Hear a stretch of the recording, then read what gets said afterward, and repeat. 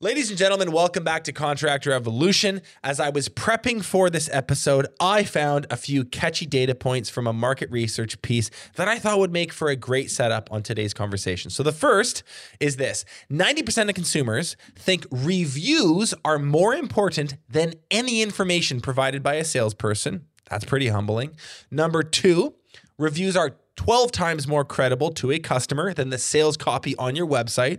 And number three, while 75% of customers would be willing to provide a review, only 13% of small businesses ask.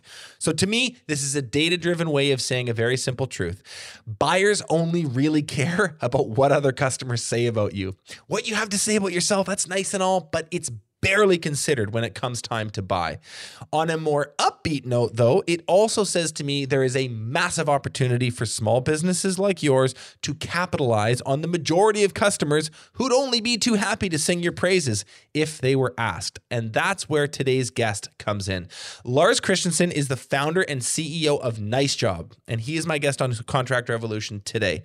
Nice Job is a reputation marketing software that turns your customers into vocal fans to grow your business. Among other things, their platform makes review writing and posting as frictionless as possible for your clients. Now, today's conversation is about reputation marketing in general, but more specifically, why a 4.8 out of 5 Google rating is actually better than a perfect 5, how many Google reviews you need to get that critical mass that customers trust. We talk about the moment of peak excitement and how to use that precious window with your customers to capture the best reviews possible. We talk about how to deal with the dreaded 1-star reviews when they come in, both on site and online. And lastly, how to multiply the ROI of your good reviews by converting them into website content, social media posts, and even paid ads. Listen, guys, social proof is everything. Let's learn from Lars how to make the most of it. You're listening to Contractor Evolution, where we unpack the systems, tactics, and skills you need to take your fast-growing contracting business to the next level. If you're here to learn what it takes to scale up, work less, and increase profitability, you've come to the right place. Stay tuned to learn what separates the new breed of contractor from the old school, and welcome to your ultimate guide on the business of contracting. Lars, it's good to see you. Welcome to the show. Hey, Benji. Thanks for having us.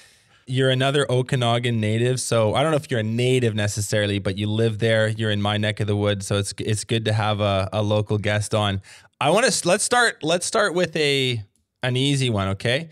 What is reputation marketing? Well, you really started with an easy one. I think probably the easiest way of saying what reputation marketing is if you're going to choose a restaurant to go eat in tonight, Benji, what are you going to do? How are you going to find it? I'm probably going to Google something. Yeah, you're going to Google something, and then who are you going to read? I'm going to look at I go to maps, I'll type in restaurants, I might filter by cuisine type, and then I'm just going to look at stars. I'm going to look at I'm going to say 4.1 versus 4.7. Oh, but the 4.1 has more reviews. I might look at some pictures. That's basically the decision-making framework. Yeah, and this is reputation marketing. So you've got the biggest difference with reputation marketing to other marketing is who's doing the talking. This is the change. All marketing is trying to communicate value. You're trying to educate somebody about the value that you're offering. And for the last 100 years, we've seen value education done through the voice of the company. You got 20s to the 50s. You had radio, newspapers. 50s. You got TV. Got all those ads about companies telling everyone that they're the best. 2000s, we get into the internet days, and now companies still are telling everyone they're the best. 2010s, we still see everyone telling their customers they're the best. Now they're doing it in a highly targeted way. But in all these cases, 100 years, we've just had companies saying, hey, we're the best, choose us. Mm-hmm. And that's how marketing's gone for a while. Reputation marketing is one fundamental change. It's not us saying we're the best, it's our customers saying we're the best.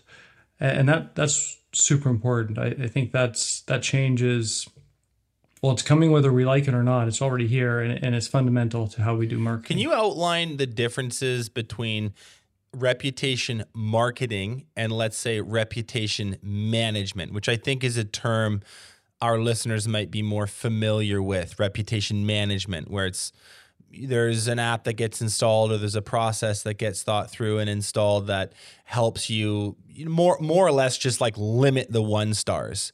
What's the difference between that and a more broadly defined reputation marketing? I think one is like damage control and risk aversion, and the other one is growing your business. So reputation management is like, like you said, it's what are people saying about me? What if someone says something bad? Yeah. How do I limit damage control? How do I respond to this really quickly? How does this not have detrimental effects? It's loss aversion. And, we all like loss aversion. Humans are more prone to loss aversion than creation of gain, unfortunately. But reputation marketing is growth. How do I grow my business? So it's arguably the single most important role that every business owner has to do. How do I get more customers? And reputation marketing is the answers for that. You said something a second ago that I really want to go deeper on.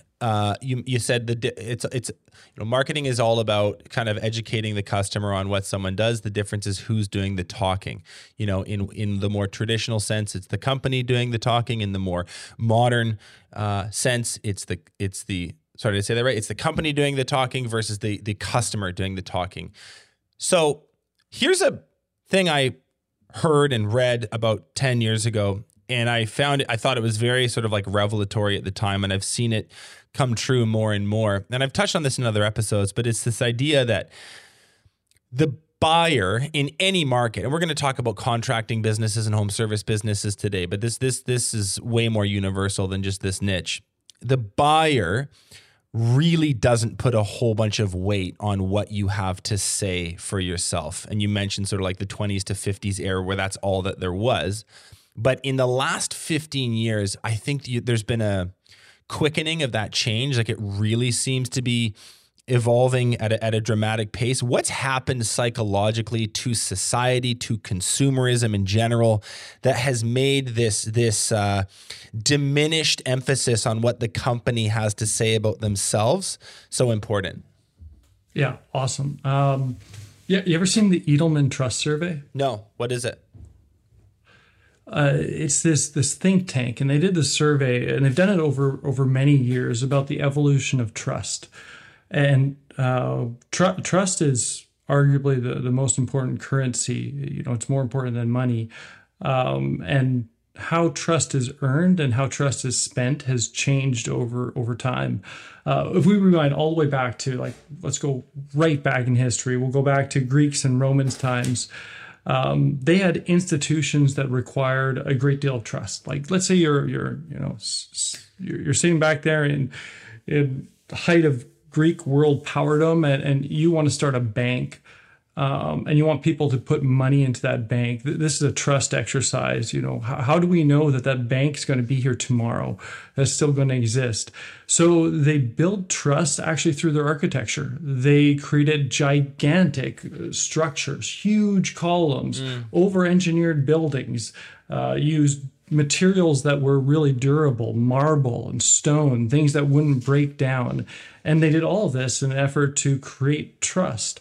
Because if people trusted the bank, they put their money into the bank. So when you go back, take a tour of old world cities, you'll see government and institutions with these massive monolithic structures, building trust in people. So that kind of like archetypal old world structure that I'm thinking of, which is sort of like a square building with, steps coming up the front, and there's these massive columns, 8 of them or 10 of them on the front of the building. You're saying that those are actually overbuilt for the aesthetic versus what the building actually needed from an engineering standpoint. That was done for the effect it had, the perception it gave to the public.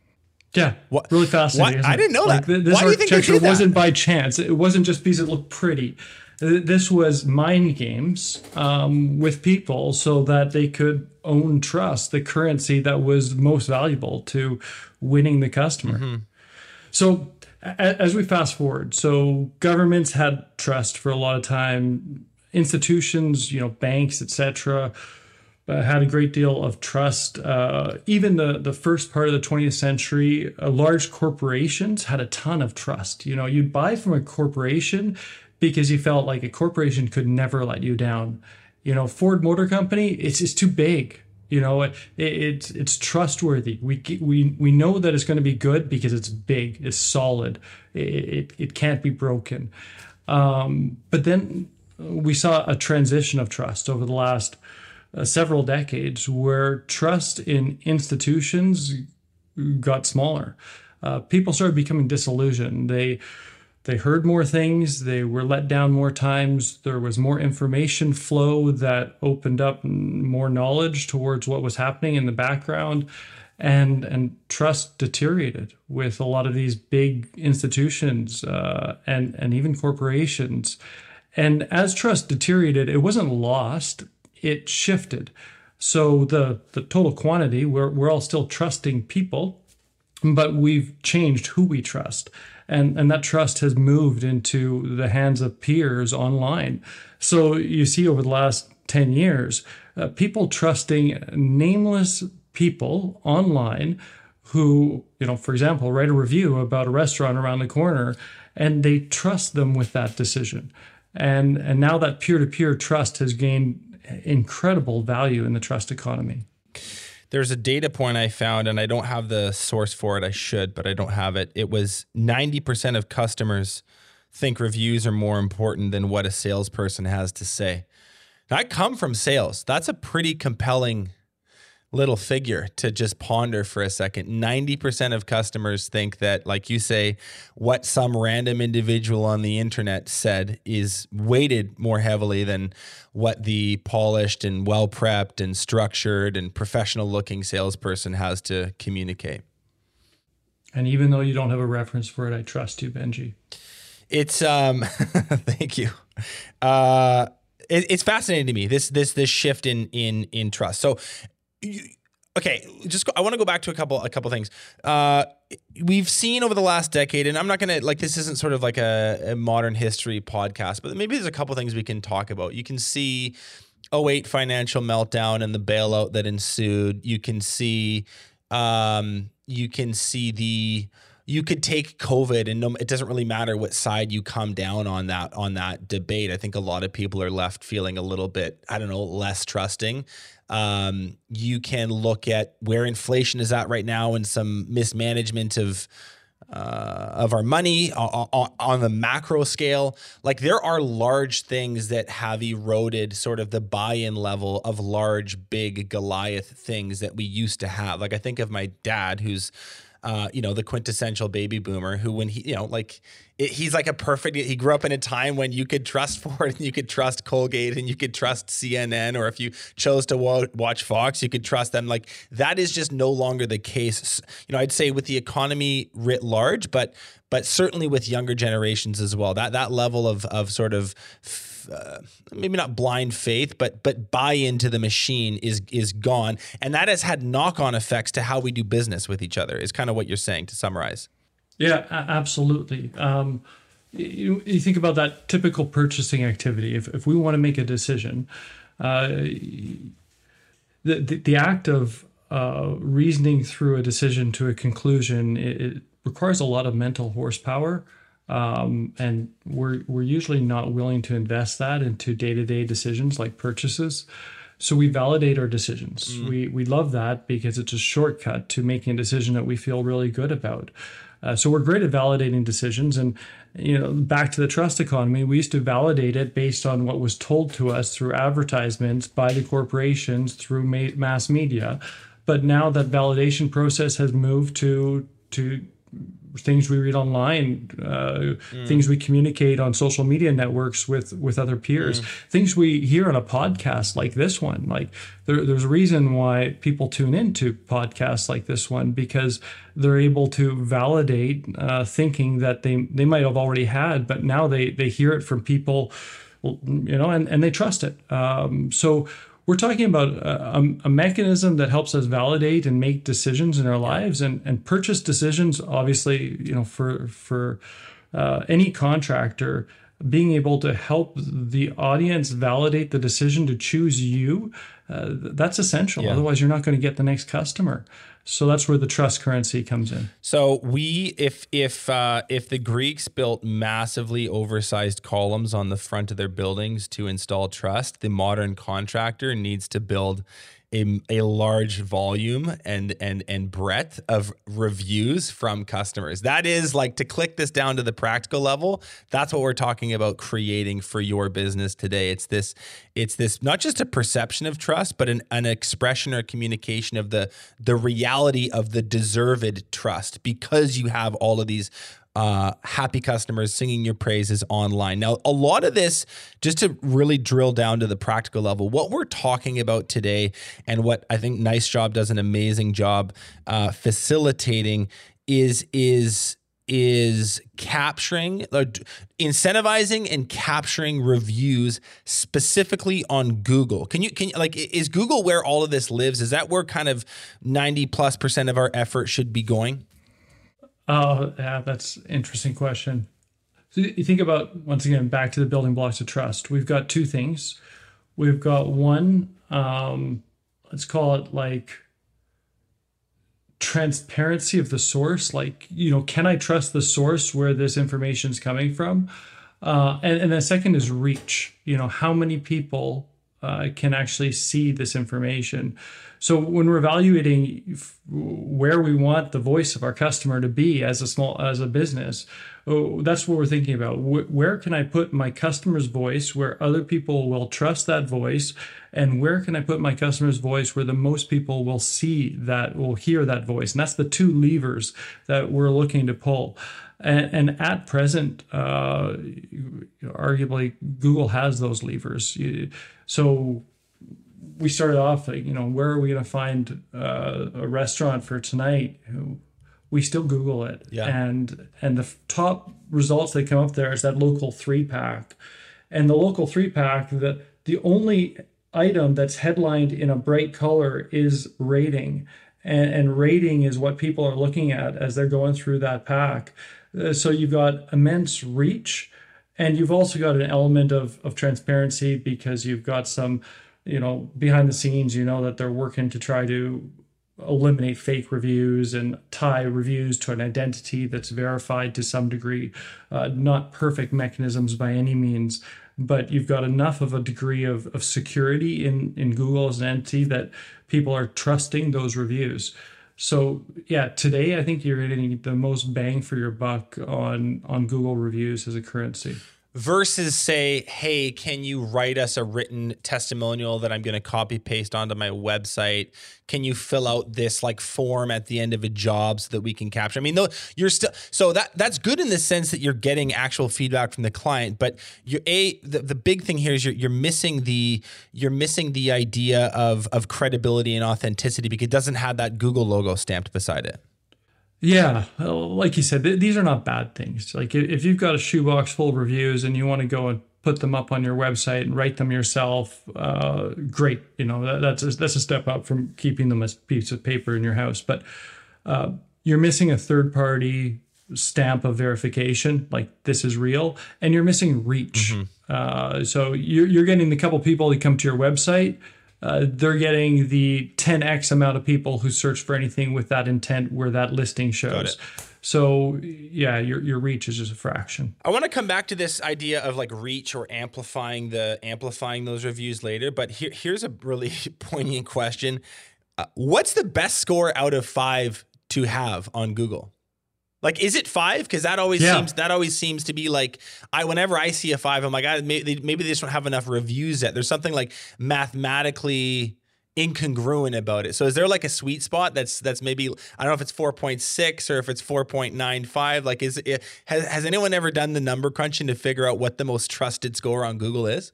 It's that whole, if it's too good to be true, kind of feels like it's too good to be true. Like you see that company or that restaurant or that home service business, and they got 50 5-star reviews. Everyone's a 5-star, and you're looking at that and you're like, are those real? Right. They're not real, are they? So we generally, it appears that about 4.8 is your optimum rating. Imperfection breeds trust. People don't trust perfect. And that slight degree of imperfection is enough for people to say, hey, this is authentic. There's a couple people in there who, they got complaints, and that's real. And it opens up another door. And I think you probably have this tallied for sometimes later in the chat, but it opens up an amazing door to show what kind of company you are by how you respond to the negative reviews. So not to be shied away from, slight imperfection actually is enduring. Sort of like the same reason we don't trust like faces that are too teeth that are too straight and faces that are too symmetrical. Like there's a level of humanness that we associate with slight imperfection, not major imperfection. If you're at a 2.7, that's maybe, hey, get some work done. But 4.8 is kind of like that perfect crooked tooth for the Google reviews. How many Google reviews represents a critical mass for a contractor or home service business? Is there a volume of reviews that we're looking for? Is it 100? Is it 500? I mean, that seems like a lot. It's got to be more than 10 though. Like where's sort of the sweet spot? It's really a context question. So if you're in a local area and you're searching for the best plumber in Vancouver, and you look it up, and maybe you as a company, you're a plumber and you've got 50 reviews, 4.8 rating. You're like, I'm killing it. I got 50 reviews, 4.8 rating. I'm doing awesome. And maybe you would be, but you take that into a competitive market like Vancouver, and the next door guy has 200 reviews with a 4.8 rating. Now your 50 reviews is like, wow, is this guy just starting out? Like, what's wrong here? So I think thinking about this question in terms of absolutes is challenging because it really has to do with the context of the market that you're in. Are there competitors in the market who've set a bar that's significantly higher than where you're at today? And if they have, that's the bar where you have to reach and get above. So a practical step might be doing a little market analysis, looking at your competitors, tracking not just the rating, but how many reviews they have and sort of benchmarking against that rather than coming up with some arbitrary number like 100 reviews is going to get the job done for us. It really depends on your geography and where you operate. Yeah, top rated is a thing. Once again, consumers, we all want the best. We're all looking for the best. No one wants to choose the second best. So when you're thinking about ratings and reviews, again, we're looking for the top rated. So given the choice between a company with 100 5-star reviews and a company with 1,000 5-star reviews, even though 100 5-star reviews guy might be doing awesome, we're going to mentally and emotionally think right off the bat that the 1,000 guy is better, and we're going to make that call. So, yeah, do the competitive research in the market. The goal is going to be top rated. How important algorithmically is this concept of recency? Like I've heard a few people say like a review that is 2 months old is kind of ancient. Like, I don't know, like in other words, for a contractor who's listening to this in their truck right now, can you describe sort of like the tempo or the cadence of like how often they need to be updated to sort of still be relevant in the eyes of Google and the algorithm that sort of, foists things to the top or pushes them to the bottom? How critical is recency in this whole conversation? It's super critical. We've got 3 factors, actually: relevancy, recency, and velocity. So again, the total number of reviews might be an interesting factor for being top rated, but it's not the only factor. So when Google is looking algorithmically at the reviews and they see one company that has a very high total, but they see another company that's earning multiple times more reviews in a shorter period of time, their recency and velocity is higher, they'll likely actually outweigh the company that's getting a higher recency and velocity over the company with a higher total. You'll likely find them positioned higher on the local 3-pack there, which shows at the top of the Google search results, and just discoverability in general. You'll see recency and velocity being a significant factor, and relevancy as well. So what people are actually writing about a company. You'll see results often skewed for reviews that are very contextually relevant to what the search intent is. So if I'm searching for, most reliable plumber in Vancouver, and you've got a swath of reviews all around reliability for one specific plumbing company, you'll see a big relevancy score there for the search results. So, and I guess the lesson with that one is like,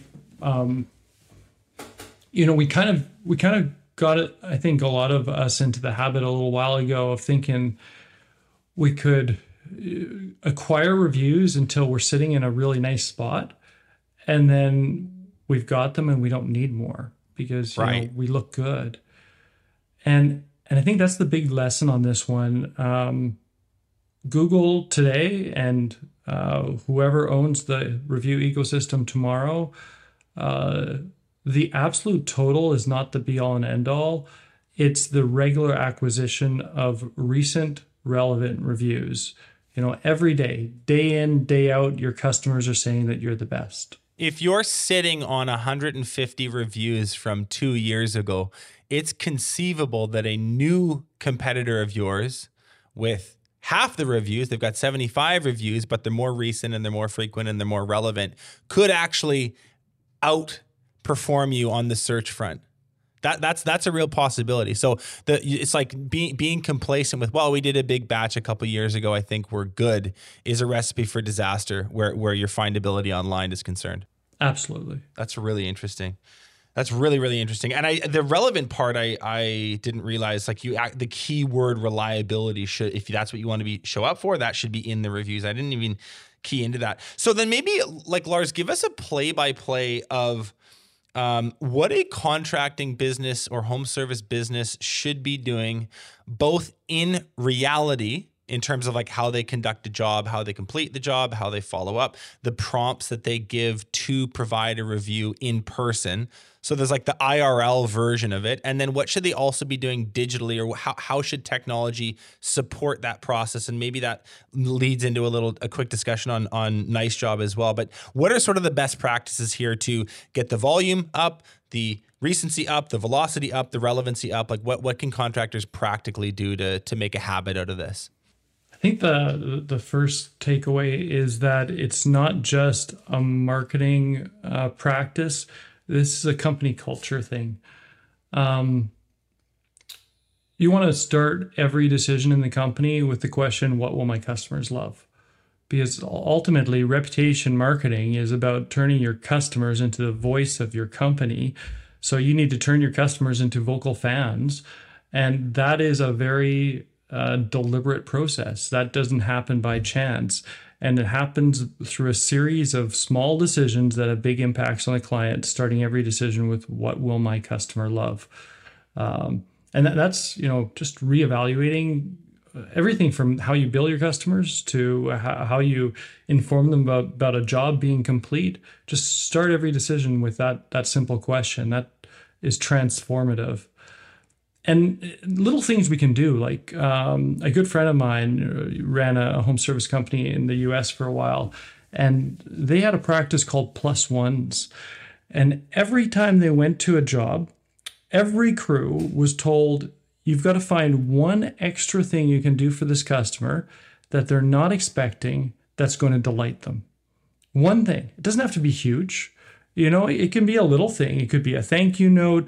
It could be, hey, you were here to pressure wash the driveway and you threw in a little bit of extra stuff. Just one extra unexpected thing that's going to create delight in the customer. Because surprise and delight is a massive lever for turning a customer into a vocal fan. And, that might be your single lowest cost customer acquisition tool right there. Surprise and delight on the job site.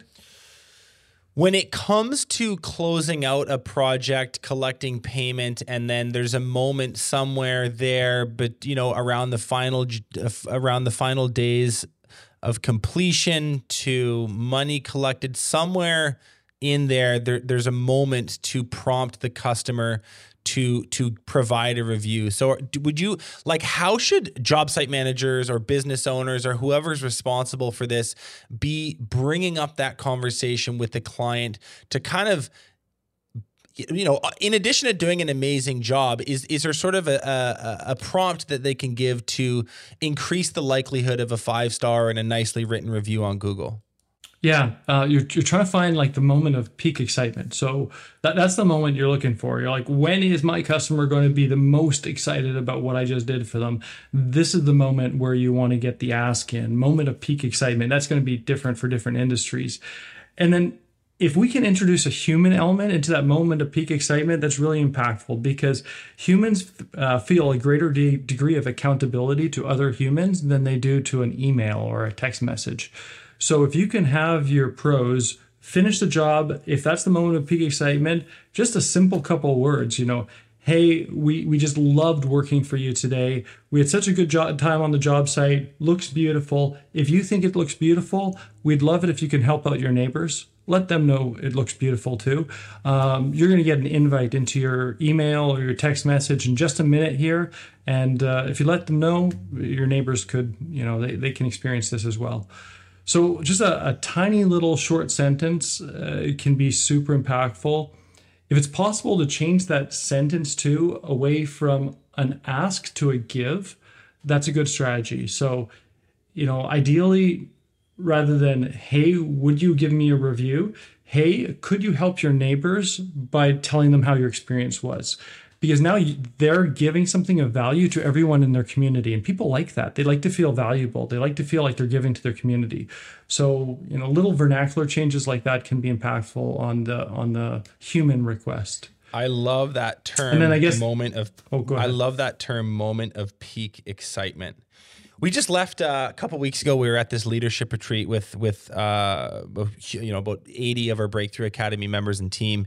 We were in Lake of the Woods in Ontario, and as we were leaving, we're all getting in boats. A few people maybe are a little hungover, but overarchingly, the vibes are good. Everyone's had a great few days, caught a lot of fish at the lodge, enjoyed the food, had some sun, enjoyed company with each other, etc. And as we were leaving, it's 2 big boats full leaving this private lodge. It's probably like 80 people.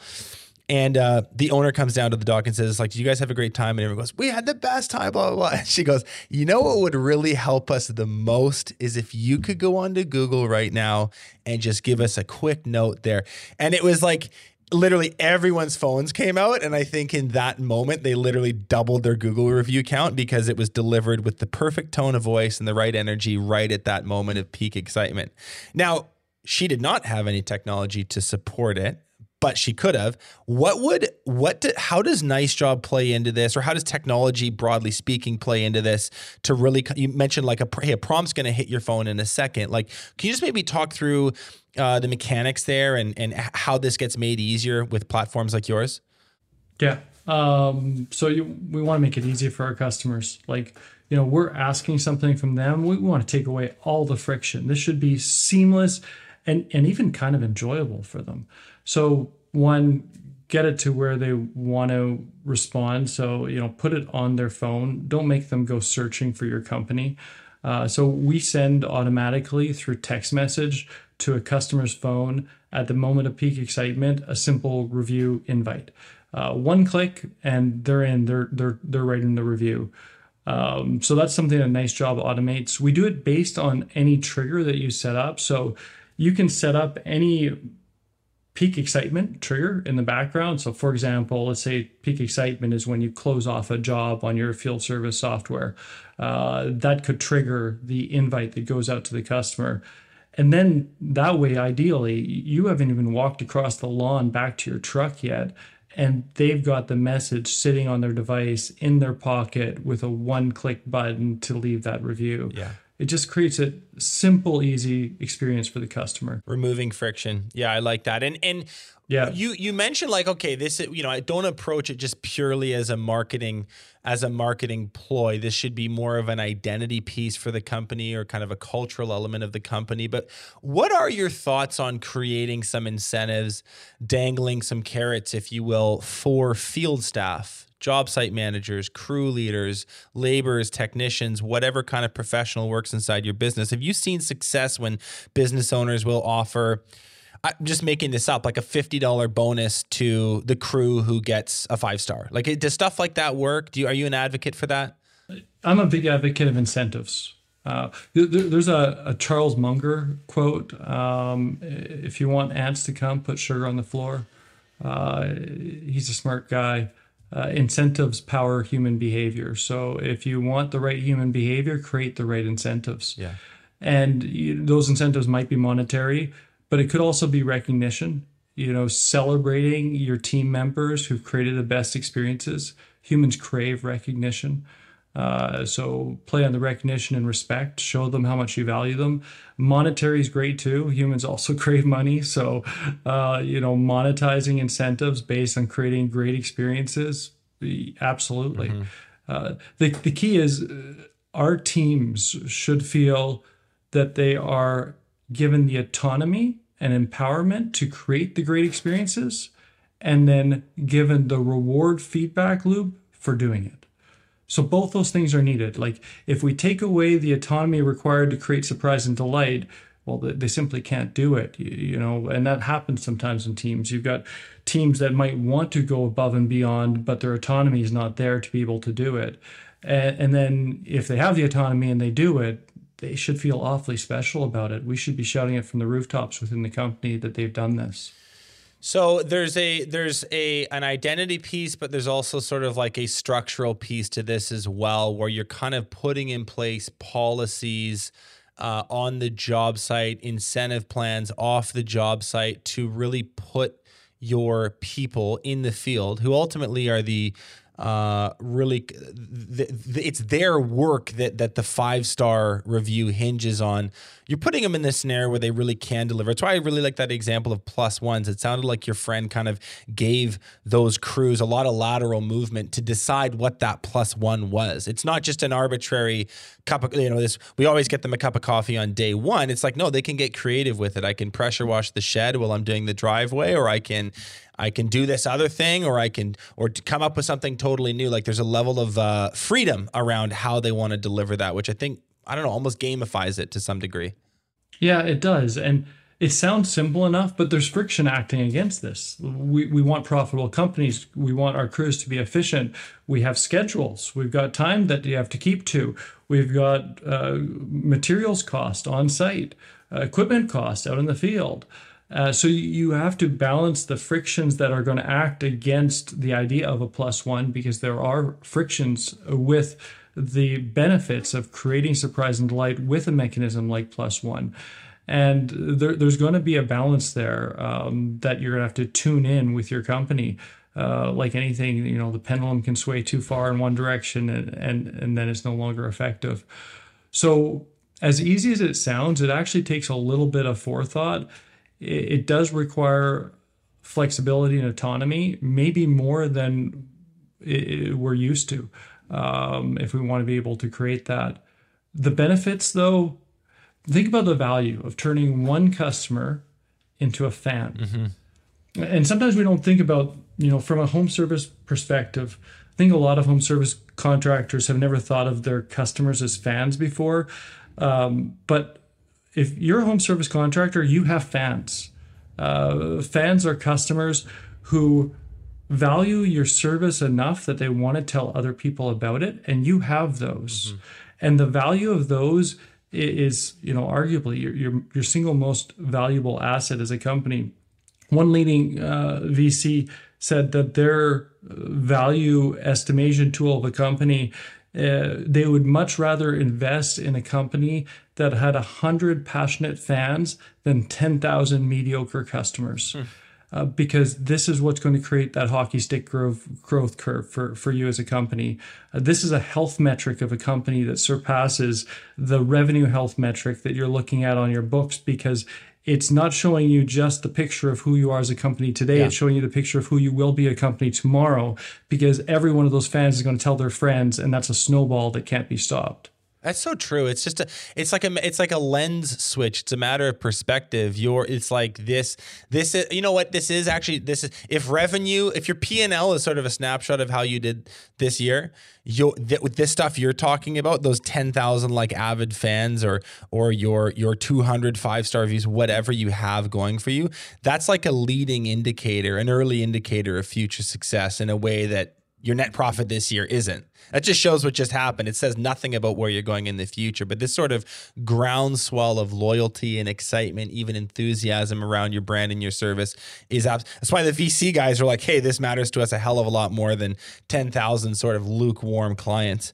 It even solves an ancillary issue. That's one of the biggest issues for probably almost every person listening to this podcast. And that's finding great people for your teams. Because people are attracted to a culture that values creating exceptional customer experiences. If we're looking for the best people to be on our team, they're going to flock towards the company that values creating the best experiences for the customers. No one wants to come into a company where it's like, do your job, go home and don't care. And if we want the best people, create a culture that celebrates creating amazing experiences for our customers and turning them into fans. And, we'll also contribute to solving that hiring dilemma that's pretty intense right now. So let's talk about the flip side of this. How do you advise entrepreneurs to respond to the 1 stars and the 2 stars and the long paragraphs about how much they suck, which we've all gotten, myself included? How do you advise entrepreneurs to respond to that, both in the comments, like on platform, digitally, and then in real life as well? What's the SOP for dealing with 1 stars? Take like as many deep breaths as you need before your emotions are gone. That's number 1. Don't respond to a review if you're feeling emotional about it. And if you can't get the emotions down, get someone else. Is that common? Sorry to cut you off. How is that? Oh yeah. Like people will sort of like, well, I'm going to show him in the comments. Absolutely. Like, they're out there not to win a customer. They're out there to win an argument. And this is not, we've all been there. I think if any of us were to say that we haven't been in a situation where we desperately wanted to justify ourselves, we'd be lying. Of course. We've all been there in a situation where we wanted to justify ourselves, where we wanted to win the argument. But this is not about winning the argument, it's about winning the customer. And so step 1, wait until you're in the mindset where you're ready to win the customer, not the argument. Okay. Step 2. Step 2, win the customer. Why is the customer feeling the way that they're feeling today? What steps do you have to take in order to change how they're feeling right now to the way that you want them to feel?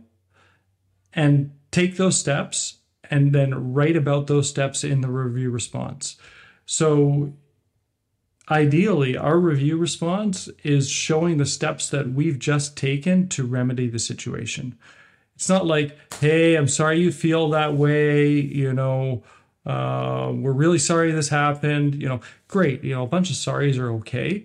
But what really shows what kind of company we are is, hey, I understand, if it's the case, we messed up. Here's what we're doing about it. This is the next steps that we're going to do right now. And this is how we're going to make the situation right for you. And then we can prove it with our actions, not just our words. Now, this doesn't apply to every circumstance. There's cases where truly you didn't mess up. And there's people who are just, serial complainers on reviews. Even in those scenarios, though, we're not trying to win the argument. We're trying to win the customer. So look for an opportunity to be understanding. See if we can even ask them questions, maybe offline, of how we can do better next time. And then when we're responding in the review response, show our course of action to remedy the situation, even if it wasn't our fault, because sometimes it's not our fault, it's out of our control, but we still want to see how we can win the customer. Lars, what is the grace period or sort of the statute of limitations on like how long do we have? If you're pouring a cement foundation and it firms up and cures, you can't fix it. There's maybe a few moments there where a mistake can be corrected while it's still malleable and it's still soft. I'm wondering if you can maybe kind of take that analogy to Google. Is there a couple days? Is it a couple weeks? How long? And I don't actually, this is maybe a technical question. Is there a rule within Google that, there's a couple days before this 1-star becomes a permanent 1-star? Or is it something that we can kind of always fix? Yeah, so something you can always fix, though the friction for fixing it arguably gets much harder with the passage of time. So someone can always update the review that they've left. A year later, 5 years later, they can go and update the review that they've left on Google. And we get this, quite often with the companies that we work with. People who go above and beyond to remedy a situation and turn a 1-star review into a 5-star review. And not infrequently, that person becomes one of their top most vocal fans because of that process of reconciliation. Now, the passage of time, though, when you're talking about real life, like not, how long can I edit this in Google, but the real life effects, as time passes, what you have to do to turn a bad experience into a good one, it's like interest, it builds up. The more time that passes, often the harder it is to reverse somebody's opinion. And the more damage that opinion has done because that review's lingered up there. Yeah. So ideally, as soon as you can get past the emotional state of not wanting to win the argument, try to win the customer. Do it as quick as possible. So 3 simple steps. 1, deep breaths. 2, go fix the problem. 3, talk about how you fix the problem in the comments, in the reply thread within Google so that other people can see it. I like that. It's practical. Advice on amplification or reach, as you say. So I think you framed it this way earlier, Lars. There's 2 levers when we're trying to communicate trust. One is the credibility or the authenticity of the review itself. The second is how many people see it. So what are maybe the more outside of the box? Like obviously Google hosts your reviews. Have you seen success with business owners using those in social posts, adding those to their website, creating other forms of content or other marketing assets out of those reviews? Like what are the tips and tricks around amplification? Yeah. You want to, these are like marketing golden nuggets, these little snippets that your customers have written about you and left on a review site like Google. And you want to take those and get them in front of as many people as possible. So let's talk top of fold on your website. If you have a good deal of customer feedback on Google or anywhere else, you should be screaming this top of fold on your website. Rather than saying we're the best, let your customers do the talking. Right there, before someone has to even scroll, let's get the voice of the customer doing that talking for you. And there's ways you can do this. You can do this through an aggregate rating. You see this is fairly common with SaaS websites. They'll have the little aggregate rating, 4.8 star, 2,200 reviews. This is great right off the bat. You're feeling pretty good about scrolling down and seeing what this company has to offer. You can do it with a snippet approach, going through and trying to match the anticipated needs of your website visitor to a snippet that answers the question that they're most likely asking from the customer. So put yourself into the minds of your website visitors. What are they thinking when they land on your web page? If you're a home services company where your crew has to come inside the home, chances are a lot of them thinking, can I trust them wandering around inside my home when I'm not at home? I'm out at work and now I'm going to have a crew of a bunch of people that I don't even know wandering around inside my house. can you find a small snippet from one of your reviews that answers that question succinctly and feature that? Let your customers answer the question.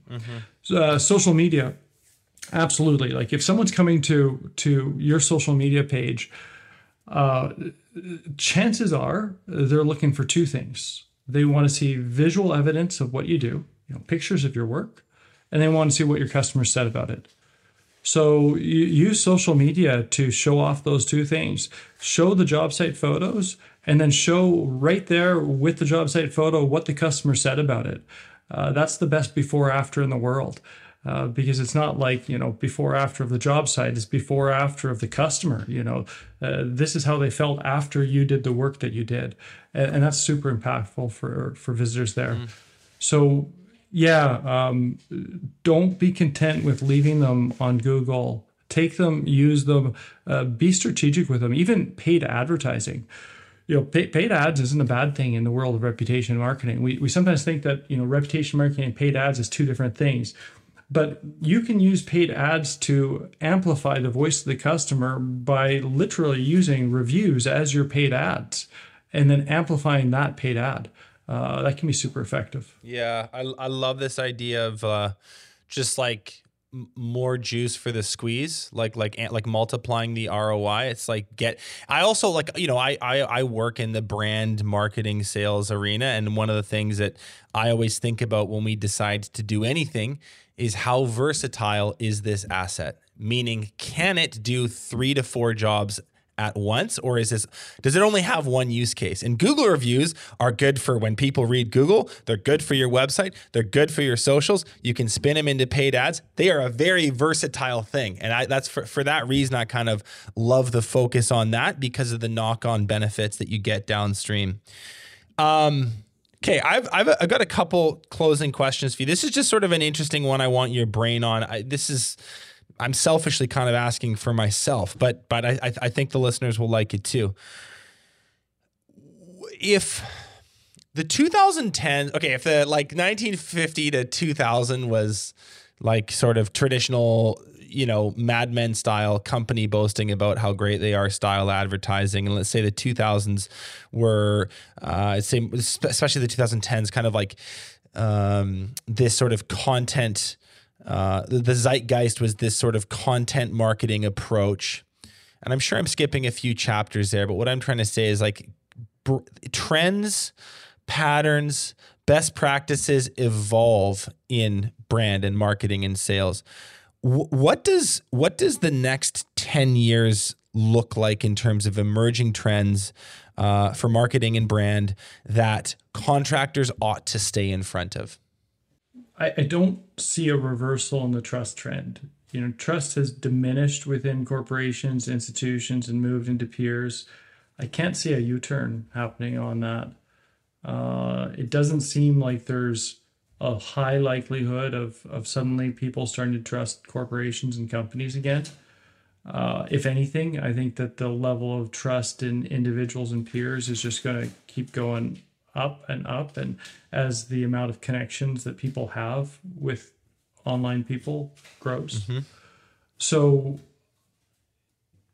I think that we're going to see in the next 10 years a massive switch in marketing dollars towards these peer-to-peer trust networks, brand advocates, not influencers in the style of the 2010s of, Lady Gaga on an airplane, influencers in the terms of your neighbors, your community members, people that you might know in an offline world and an online world, talking about the experience that they've had with local companies, and then local companies learning how to automate those influencers and amplify those influencers. So an emergence of tools around creating more influencer networks, amplifying the voice of those influencers so that they have more reach. I think that's one. I think the other one that we're already seeing, 2010s, we saw a big shift from spray and play marketing, the shotgun approach. We're going to take a message and we're going to shoot it and hope that it hits something, to super there was targeted. a lot more targeting. Yeah. I think as we go into the 20s, what we're really going to see is targeting change to personalization, hyper personalization of experiences. And that's going to play into turning your customers into your fans, because already we have tools where we can create hyper personalized experiences in mass for our customers, experiences that feel almost magical because they're so personalized for that customer. And that's going to lead to those customers becoming vocal advocates and fans, and bringing you more customers. So when you can combine those two, hyper personalization to create exceptional experiences with products that empower your customers to talk and then amplify the voice of those customers, that's going to be incredibly interesting over the coming years. That personalization thing, it doesn't suffer. Sorry, the Oh, go ahead. personalization thing is really interesting. I mean, I don't know who does. Was it MailChimp? Was it someone else? Whatever email marketing platform came up with, hey, insert contact for like that was like, you know, going way back, but that would have been like a real watershed moment for marketers when it's like, hey, we can actually like address the person we're emailing by their first name. Obviously, it's become way more sophisticated since, but this idea of personalization where you're speaking to a person about their home and their needs that they mentioned on a form fill or in an estimate or somewhere, and maybe there's some other personal touch added, whether that's done through just automations in a good platform, or it's, AI generated. You're saying that's the way things are going, where we need to talk. We're not just like targeting specific like groups. We're targeting like Tim, who has this house on this street and the paint's peeling here and he wants this done. Yeah. And even more than just the communication with them, the actual experience. So we can do things already today.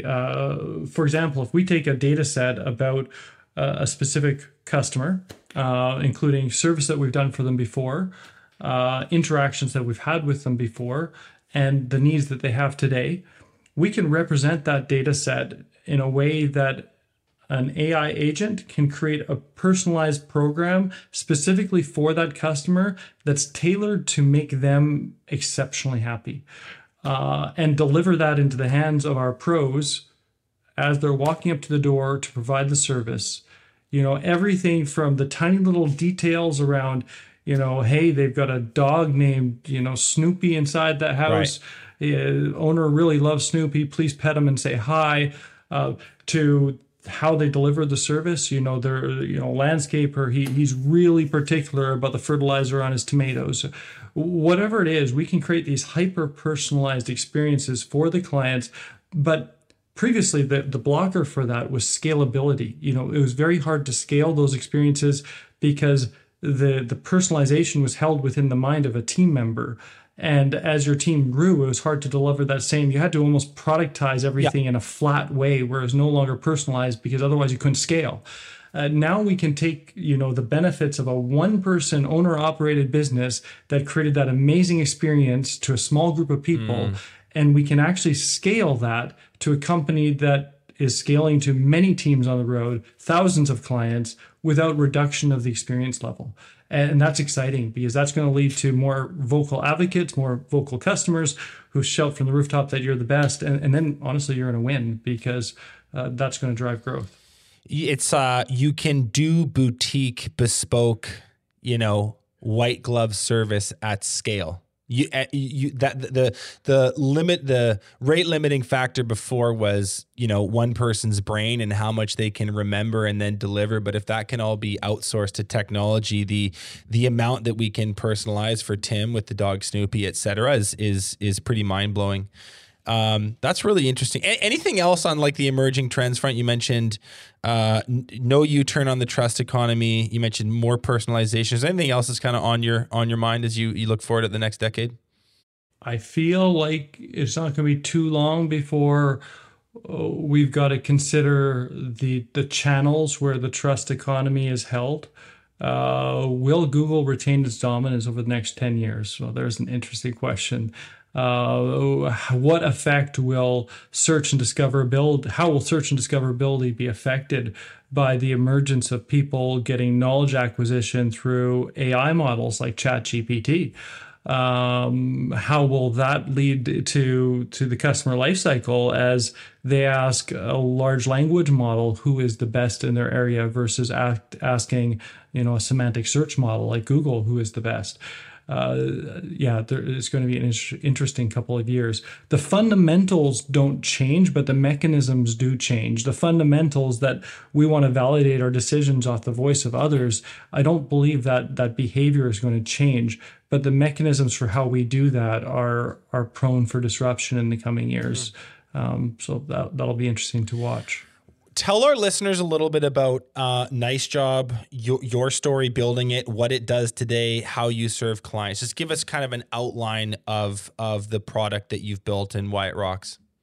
Well, thanks for the shout out, but it's our customers is why it rocks. We've got amazing customers. And Nice Job came about because I was intensely disillusioned by the state of marketing. I started an ad agency in Toronto. We did a lot of big companies, corporations, and the mandate was, here's a ton of money, win us customers. Nothing about how do we create better experiences for their customers. It was all about how do we pay the most money to major networks so that we can get the biggest reach, so we can win the most customers, and they didn't care about the customers. And that was really disillusioning. I felt like there should be a reward mechanism for companies that truly care about their customers, and that reward mechanism should be growth. They should win. They should get more customers. So that's where Nice Job came about. It's really we deal in the currency of fans. So our output, we're known as a reputation marketing company, a reviews company, a websites company. But really what we're delivering is fans. How do we turn your customers into vocal advocates that tell more people about your company? How do we take their voice and amplify it? And we do that largely through automation. So right now we get about 4 times more reviews than pen and paper, and about 2 times more reviews than other reputation marketing companies.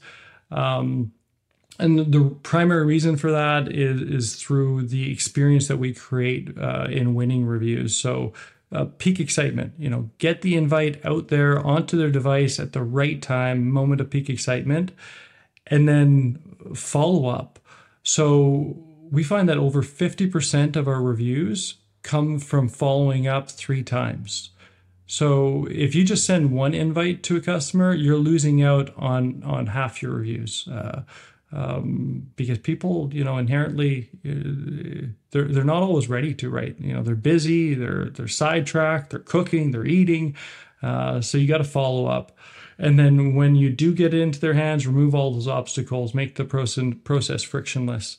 So we've done a pretty good job of that. I'd say we're just getting started, though. Over the next 10 years, that's our mission. Can we turn every one of your customers into a passionate vocal fan so that they'll bring you more customers?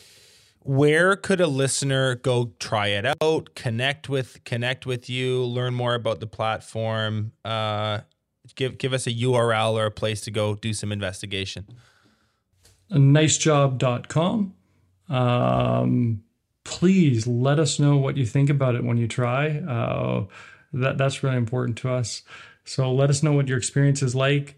It's a free trial, 14 days. So use as much as you want for 14 days. We also have a website product that's pretty interesting. We use the voice of the customer to drive website conversions. And because of that, we're guaranteeing that we'll win 10% more sales than your existing website, or it's free. So our reviews product is $75 a month. Our website product is $99 a month. And try it out. See how it goes for your business. We'd be really excited to hear your experience. Lars, you've said it all. Let's get you out there on that motorcycle. Enjoy the ride, and thanks for being here today. Thanks, Benji. Enjoy the sunshine. See ya. Thanks a lot for listening to this episode of Contractor Evolution.